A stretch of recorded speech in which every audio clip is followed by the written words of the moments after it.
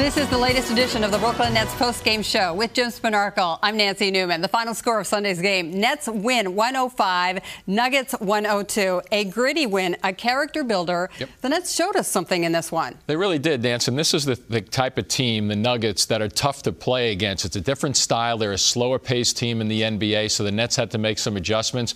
Big-time contribution from Spencer Dinwiddie at the end of this game with two driving layups that were the difference makers. But I thought overall, very, very good balance, not only with the starters, but also the bench. A good team effort against a tough team to play against. And with that victory, the Nets improved to 9-3 in their last 12. They are scoring close to 109 points per game on offense during that stretch.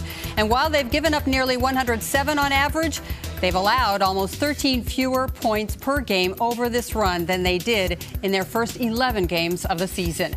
Before Coach Atkinson talked about the win, our Michael Grady spoke to Spencer Dinwiddie on the court and asked him how big it was for the Nets to beat a talented Denver squad. You know, it's big time. Obviously, you want to protect home court. These tough games, especially with our stars out, they're even more important. And so we band together and got to win. We'll talk about the clutch offensive plays in a moment, but defensively, how has this team grown on the defensive side of the ball where you can get clutch stops like you did tonight?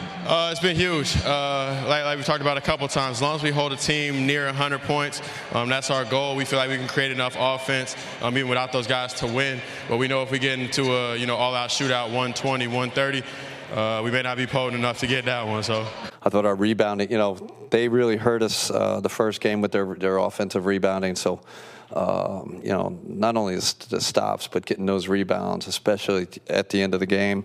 I thought Torian was a big part of that. When he gets 11 or 12 rebounds, whatever he got tonight, that really helps us. But like I said, we're improving defensively, and offense wasn't great.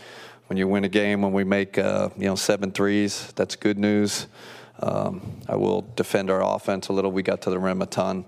We really attacked the rim well tonight. Sometimes you find an identity by having your backs against the wall, right? We don't have the luxury of being able to outscore people, right? You got 80% of our salary cap out. You got, what should be probably 70% of our scoring out, right? That's probably 25, 30, and 18. You know what I mean? Like, you ain't got no other choice. Like, what are we going to do? You think we're going to score 130? Everybody in the league should know that by now. We're not going to score 130. Not every night. We can get hot. Like, we have great shooters, great players still. But, like, to think that we're going to be the Warriors or something, like, it's probably not a smart move. So we got to defend. The black and white will return to action on Wednesday with a home game against the Hornets. Coverage begins on Yes at 7 o'clock.